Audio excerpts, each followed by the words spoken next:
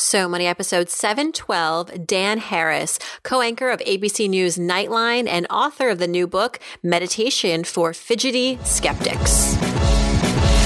You're listening to So Money with award-winning money guru Farnoosh Torabi.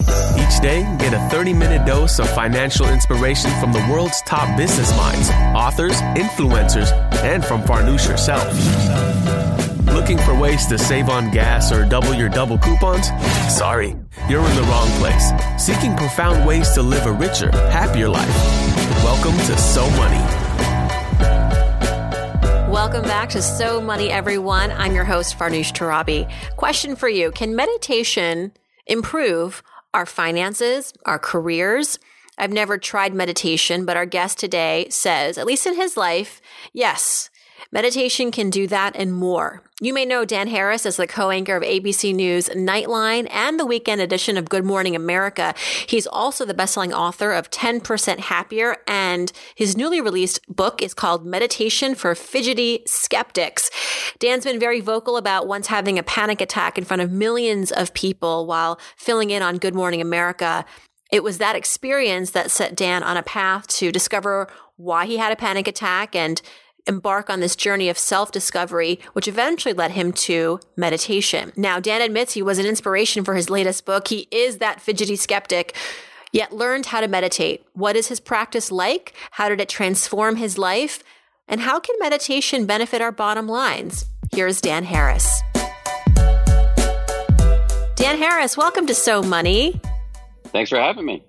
I've been wanting to talk to you for a while. I think we connected years and years ago when I was launching a book on Psyche Yourself Rich, about the psychology of money. I think you might have interviewed me back at ABC, but fast forward to today, you have many titles, including, obviously, co-anchor of ABC News Nightline, weekend edition of Good Morning America. You're also an author, a best-selling author. And so first, before we get into all of that, I'd love to just hear about your day. How's your day going? Give us a sense of a day in the life of Dan Harris. It's noon on a Tuesday. How's it going so far? Today is somewhat, I'm kind of embarrassed at what I'm about to say, but oh, good. Today is somewhat unusual because it is kind of a day off, maybe. One of the biggest issues in my life is that I don't really get much downtime. And I'm saying that with a sense of humor because I often describe my schedule as drowning in chocolate. Like, I love everything I do, but it's still drowning. If you're going to drown in something. Yes. I mean, it's awesome. I have so many great things I get to do. But anyway, so today I kind of made it a day off. And so I did a very decadent thing this morning, which is that I did back-to-back SoulCycle classes. Ooh. Yes. That's always fun. I'm like the prototypical Upper West Side annoying yuppie. I did back-to-back SoulCycle classes, and then I had a sweet green salad. So it's pretty embarrassing. Dan, I can relate. Yeah. I can relate. Okay, good. But in my quasi defense, I am then going into many hours of meetings, and so I'll be fortified. Right, it's a balance. Yes. You're also a self-described fidgety skeptic, which is part of the title of your new book, Meditation for Fidgety Skeptics. Would you say that meditation is also part of your downtime? Or it's work? Yeah, I do. I build a lot of meditation into every day. So even though I do essentially work 7 days a week, there is a significant amount of meditation sprinkled throughout the day, so that I actually don't feel burned out. There have been moments, especially actually during the writing of this last book, where I did kind of burn myself out. But generally speaking, when I'm not in like crisis mode, which is not often, I actually feel like I'm pretty energized. I'm incredibly grateful for the amount of awesome stuff I get to do. Well, let's dive into meditation a little bit more. I understand that you were skeptical of this practice. How did you yourself find your way, your journey to meditating? And then also, how do you incorporate it into your schedule sounds like, aside from today, back-to-back SoulCycle classes, you're busy. You're very busy 7 days a week, as you said. So how do you make it work for you? And how can that be extrapolated for everyone else listening, myself included? I'm kind of a skeptic. Okay. Well, so there were like 2 or 3 really good questions embedded in that question. So I'll apologize in advance that I'm probably going to give you a long answer, but I'll try not to make it too long. Go for it. So yes, you're exactly right. I was super skeptical about meditation. I thought it was complete bullshit to the extent that I even thought about it at all. I got set on the path to meditation because I had a panic attack actually on national television back in 2004. You can look it up on YouTube if you want. The result, the panic attack was actually the result of some very dumb behavior in my personal life. I had spent a lot of time in war zones as a ambitious young correspondent after 9/11. And when I got home from that experience, I got depressed and self-medicated with recreational drugs, including cocaine. And even though I was not doing it that frequently, and I definitely wasn't doing it when I was on the air or when I was working, it was enough, according to the doctor I later consulted, to sort of artificially raise the level of adrenaline in my brain and prime me to have a freak out on the air. So that created a lot of changes in my life. I quit drugs. I started seeing the shrink on the regular. It took several years after that, but I ultimately kind of stumbled onto meditation. And I was, as I said, of the view that meditation was completely ridiculous and for people who live in a yurt and are really into Cat Stevens and stuff like that. But what changed my mind, what really changed my mind, and I am a dyed-in-the-wool skeptic. I'm a paid skeptic. That is my job at work at ABC News for 18 years now. What really changed my mind was the science. There is, the science is really in its early stages, but there's been an explosion of research into what meditation does to your brain and to the rest of your body and to your psyche. And it again, while it's in its early stages, it strongly suggests that it can have all of these benefits like, lowered blood pressure, boosted immune system, literally rewiring key parts of the brain that have to do with attention regulation, like distraction, emotional regulation, getting carried away by your emotions, compassion, self-awareness. So really compelling stuff. And so this was in like 2009. So it was like the first time in my life I've ever been ahead of a trend. I started to meditate before it got cool. And I noticed that it really helped me be calmer, more focused, less yanked around by my emotions in a very competitive workplace. But I also noticed that there was the books I was reading about meditation, while very good, they were just a little bit annoying. It was like you could kind of hear a pan flute playing in the background when you read these books. And so I basically thought I had like an entrepreneurial itch, which was, oh yeah, I should write a book about meditation, but I'll just use the word fuck a lot and put a lot of jokes in. And so that's what I did. And so my first book was called 10% Happier. And that book came out 4 years ago. And then I wrote a follow-up, as you mentioned, called Meditation for Fidgety Skeptics. And so the last question you asked was, how do you fit it into your day when you're super busy? And so this is a huge issue for people. And one that I address in a big way in this most recent book. Because the time barrier is a huge barrier. And I have good news and even better news. The good news is that I think I started meditating with 5 to 10 minutes a day. And I think that's a great habit. And I've discussed it with many of the neuroscientists who look at what meditation does to the brain. And the general consensus seems to be that 5 to 10 minutes should be enough to help you derive the advertised benefits. And the better news is that if you feel like 5 to 10 minutes a day is too much, and a lot of people do, I honestly believe that 1 minute is enough. 1 minute counts. And I think that it doesn't even have to be every day. It could be 1 minute daily-ish. And why do I believe this? Because the whole goal of meditation is really just to knock you out of autopilot, knock you out of the trances in which we operate. The trance of insufficiency, the trance of unworthiness, the trance of whatever's happening right now isn't good enough, so I need to get to the next thing. These stories, these habitual storylines that actually just own us and control us like sort of malevolent puppeteers. in meditation, all you're trying to do is create we can talk more about what exactly meditation is, but in meditation, you're basically just trying to create a collision between you and the voices in your head. And that can happen in a minute, and you can knock yourself out of these trances in a minute. I like to take naps during the day. I don't get to, but whenever I get the chance to take even a 10-minute nap, I do it. And there's a lot of science behind the power of sleep and the importance of sleep. Different than meditating, but because your mind's not really, what is the difference? I mean, if it's easier for me to just take a quick nap, can I just do that and not meditate? Or should I really entertain meditation for other benefits? Well, let me just say, I am just incalculably pro sleep. Mm-hmm. I optimize my schedule to get sleep. And if I didn't get enough sleep, I will nap. I am strongly pro napping too. And you're right. There's a lot of science that says if you're not getting enough sleep, you're degrading your performance. And there's science that says that a nap is really good for you. So no beef whatsoever with sleep and napping. It is definitely not meditation, however. The word Buddha literally means awake.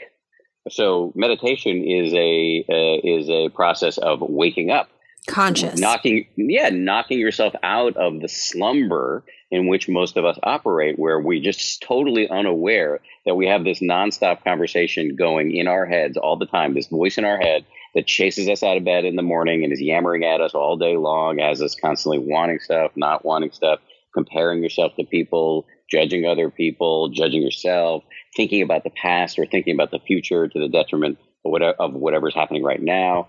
Meditation is just a way to sort of to see that this process is happening so that it doesn't govern you.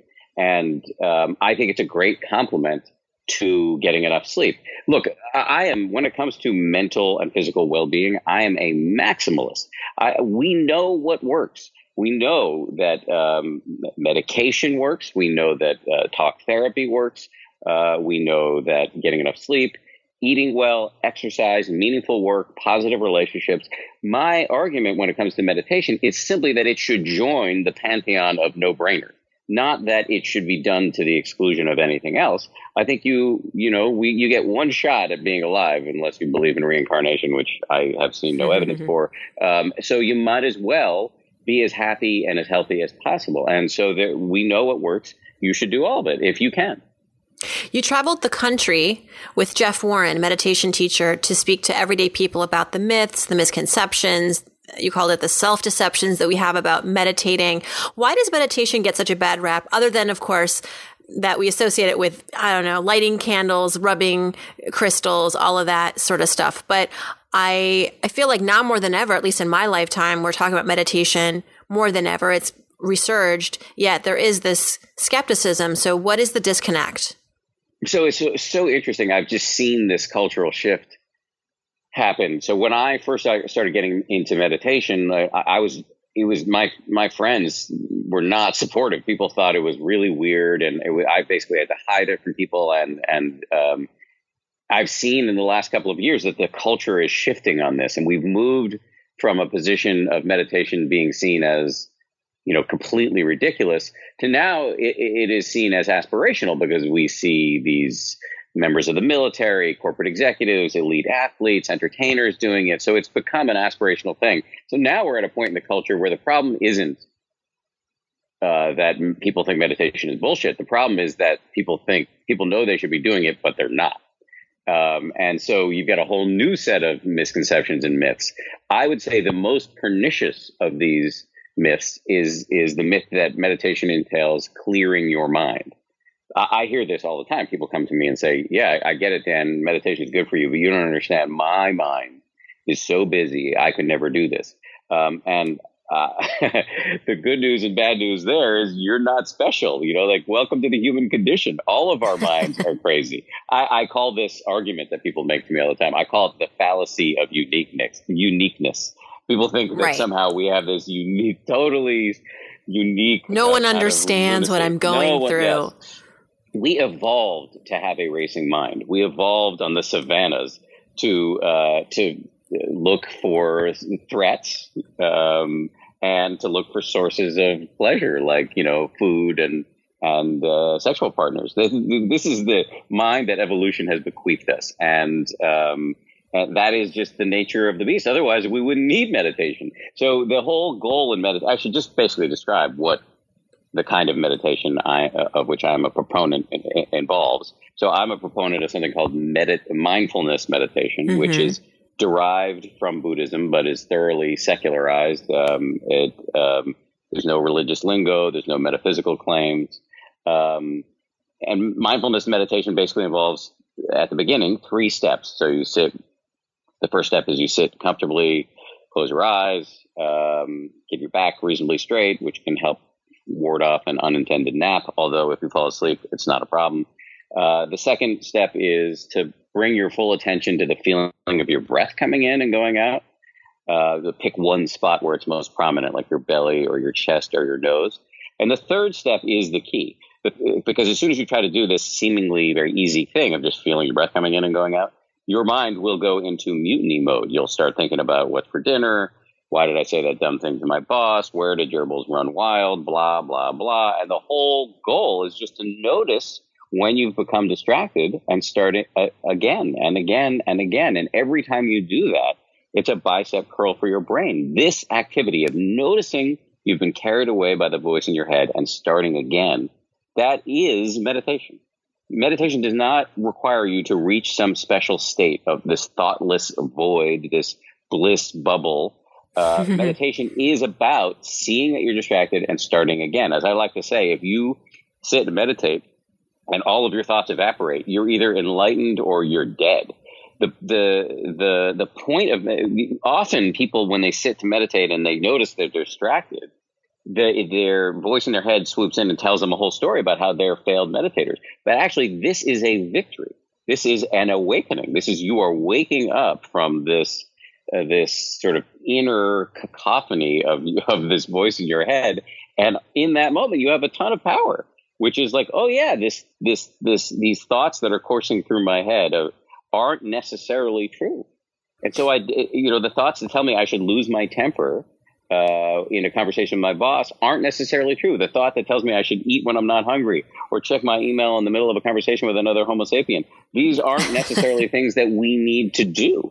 And so this activity of seeing you're distracted and starting again is the thing.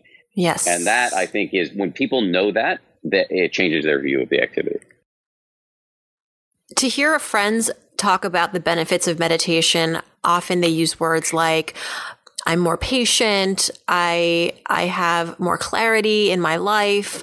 I'm not quick to react to things that I normally would have. And so I'm curious, and my audience is curious about the impact meditation has on our ability to make decisions around money. Did any of that come up in your research, or has that benefited your personal finances in any measurable way?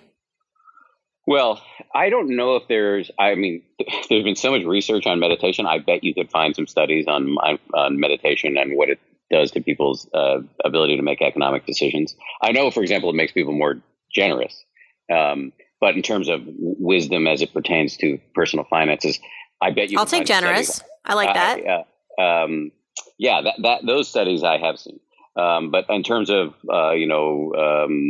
the green eye shade, I don't know, but I'll just speak from my own personal experience. So I found benefits, first of all, as it pertains to my career. So this isn't my managing of money, but the managing of my career, where my relationships are much more collegially at the office. My ability to bounce back after making mistakes has improved. And my ability not to take the stress of work into my personal life has skyrocketed. That is not to say I am perfect. Perfection is not on offer here. I retain the capacity to be a complete schmuck, but I'm much better than I used to be in all of the aforementioned areas. As it pertains to my personal finances, I think when the market is down, or back in 2008 when we saw a real scare in the market, I remember really freaking out about that, not only about the market, but also about what it was going to do to my job security, et cetera, et cetera. And now when we see big dips or rumblings of some sort of recession or whatever, I notice that I'm less carried away by just unconstructive bouts of nightmarish inner projections. And so that to me makes a big difference. I'd like to go down even further memory lane about how you established a mindset around money. I ask guests all the time about their childhood, because it's not inconsequential, things that you experienced in your younger years and how you then become an adult and manage your life as an adult. What's a money experience you had, Dan, growing up as a kid, and how that showed up in your adult life later, a good or bad experience? So my dad created for me and my little brother something called a daddy bank when we were little, where he would give us money and small amounts of money, and then he created a ledger, and we got to decide whether we wanted to keep it in the bank and earn interest or spend it. And that was the formative. That for me was formative. Like, I could take out of the daddy bank and go to the candy store, or I could watch it grow. And I remember I wasn't particularly good at. So you like to spend it? I like candy. I like candy a lot. My brother, who, as it turns out, has become a very successful venture capitalist, was much better at saving the money. And fast forward, interestingly, to like when I was 32, and just so then I would say in the early 2000s, when I was really starting to establish myself at ABC News, and I had just signed a new contract. It was my first real sort of. I had gotten a big raise, and I was kind of feeling my oats, and I told my dad that I was going to buy a nice apartment in New York City, and he said, I think you should look at your career more like a pro football player.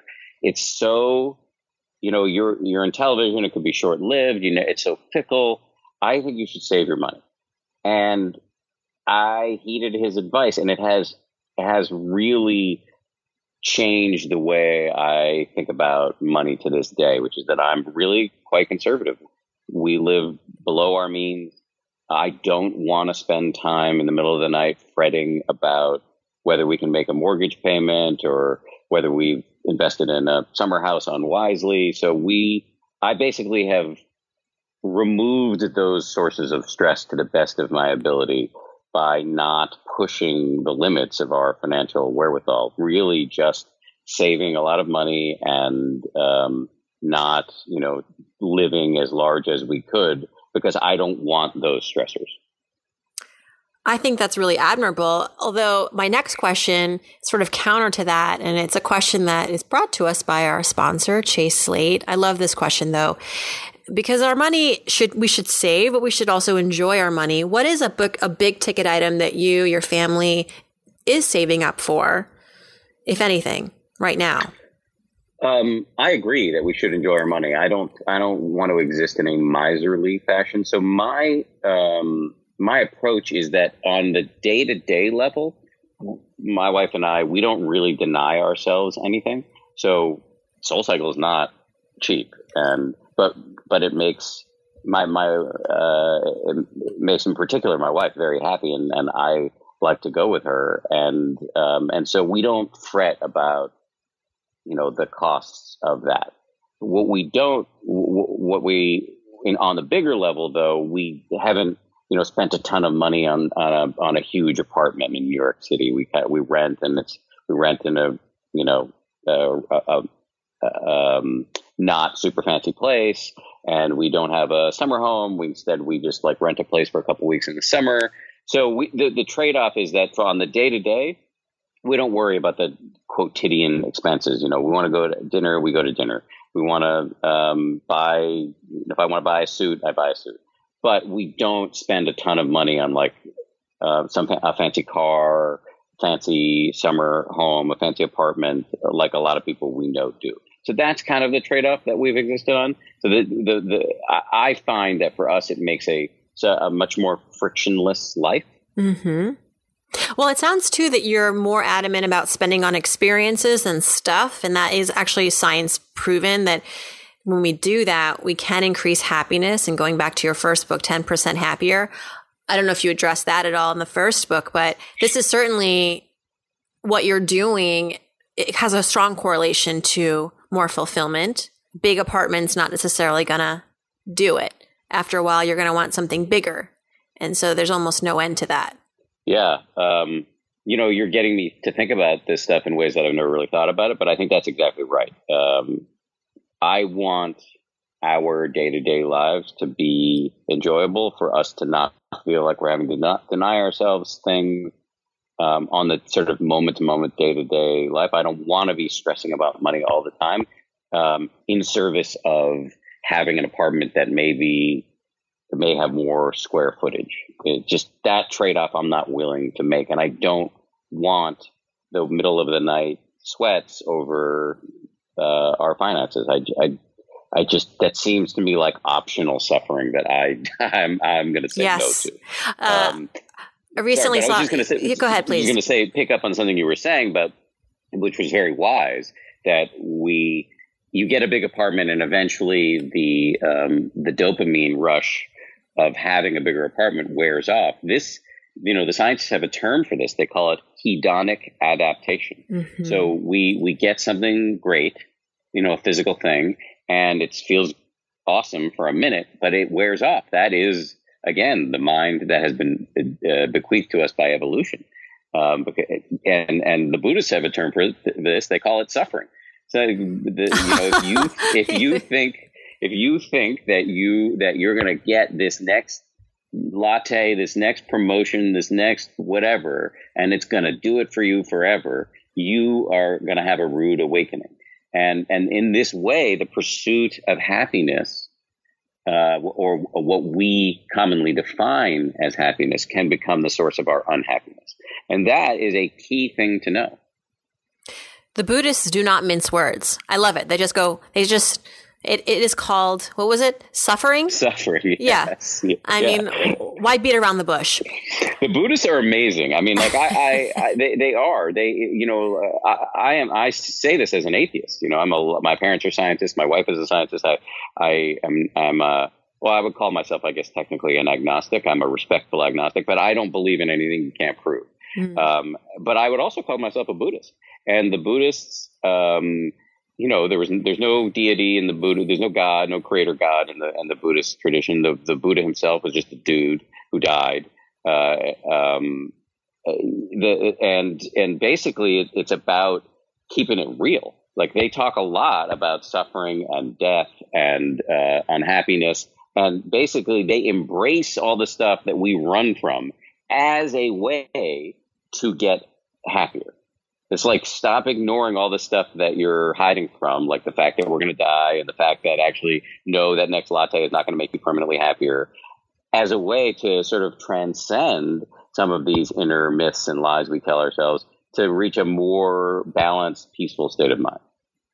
You mentioned earlier that there are studies that show that meditation can lead to a more generous life, more generosity. How has that shown up in your life too? Do you feel like you are more giving as a result of your dedication to meditating?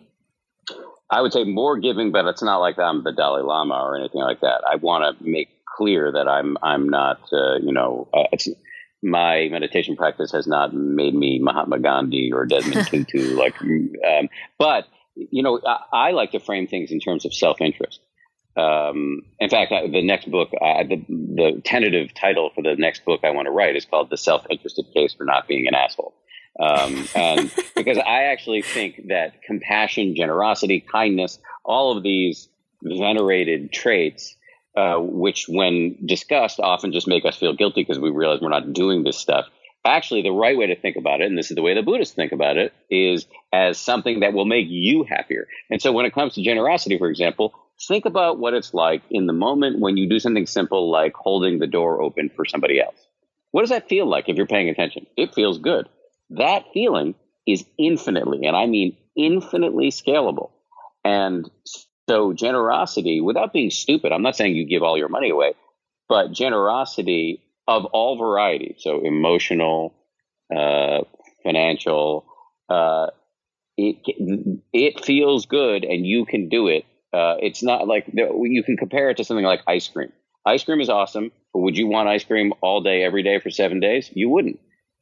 Generosity, however, you can do all day, every day for 7 days. I'm not talking about giving away all your money. I'm talking about service to other people. Time.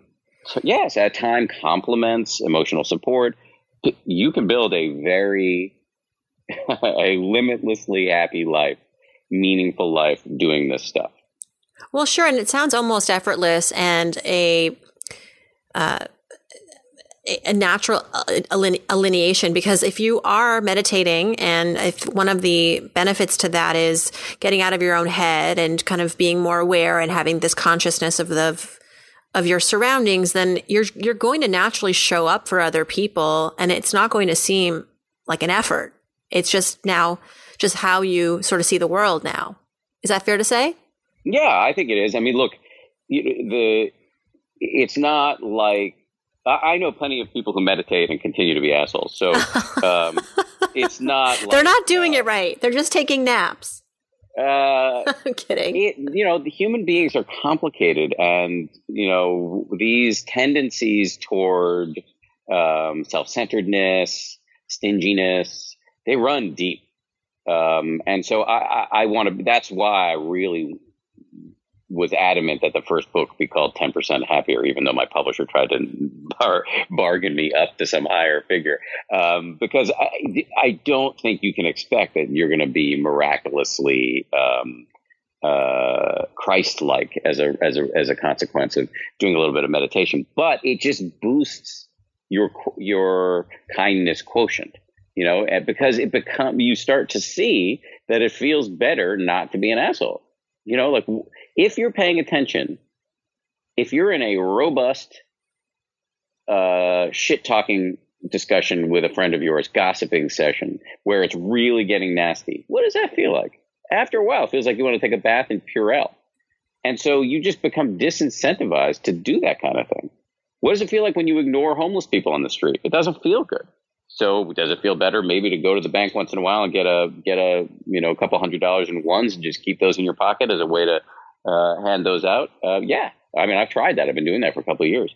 It's a great way to make your life more pleasant. Yeah. That living in New York, that never numbs you. It's always stings you when you see someone who is helpless, and, well, that's a good practice. Yeah, I'm going to start doing that. There's an answer. Just give them a couple bucks. Just give them a couple bucks. You may get into the discussion in your head of like, oh, well, what are they going to do with the money? Blah, blah, blah. Who cares? Right. They need it more than you do. And by the way, at the end of the day, this is about your own self-interest. It will feel better to make eye contact and give a couple bucks to somebody than it is to go through this mental gymnastics that we do all the time of ignoring. Justifying it, right. Well, I look forward to the self-interested case for not being an asshole. I have a few people in mind I'd like to send that book to. That's my fear. My fear is that people are just going to give the book to other people and not read it for themselves. I thought of you. Yeah, exactly. Dan Harris, thank you so much. And wishing you more back-to-back soul cycles and hours of meditation and even more success, continued success in your career. And thank you for coming on So Money. Thank you for having me, and thanks for asking. Genuinely, I do a lot of interviews, and you really actually provoked a lot of thought on the issue of money, and so I appreciate that. Thank you. My pleasure. Thank you. Thanks so much again to Dan Harris for joining us. You can listen to his podcast, 10% Happier, on iTunes. Also, his website is 10percenthappier.com. He's also on Twitter at Dan B. Harris. All this info is back at SoMoneyPodcast.com. You can click on Ask Farnoosh while you're there and send me your question for our Friday episodes. And if you are so inclined, you can ask to co-host with me. I love pulling from the audience and meeting you guys, gals, voice to voice at least, over Skype, and sharing a 30-minute session with you as we sift through our audience questions. Thank you for tuning in, everyone, and I hope your day is so money.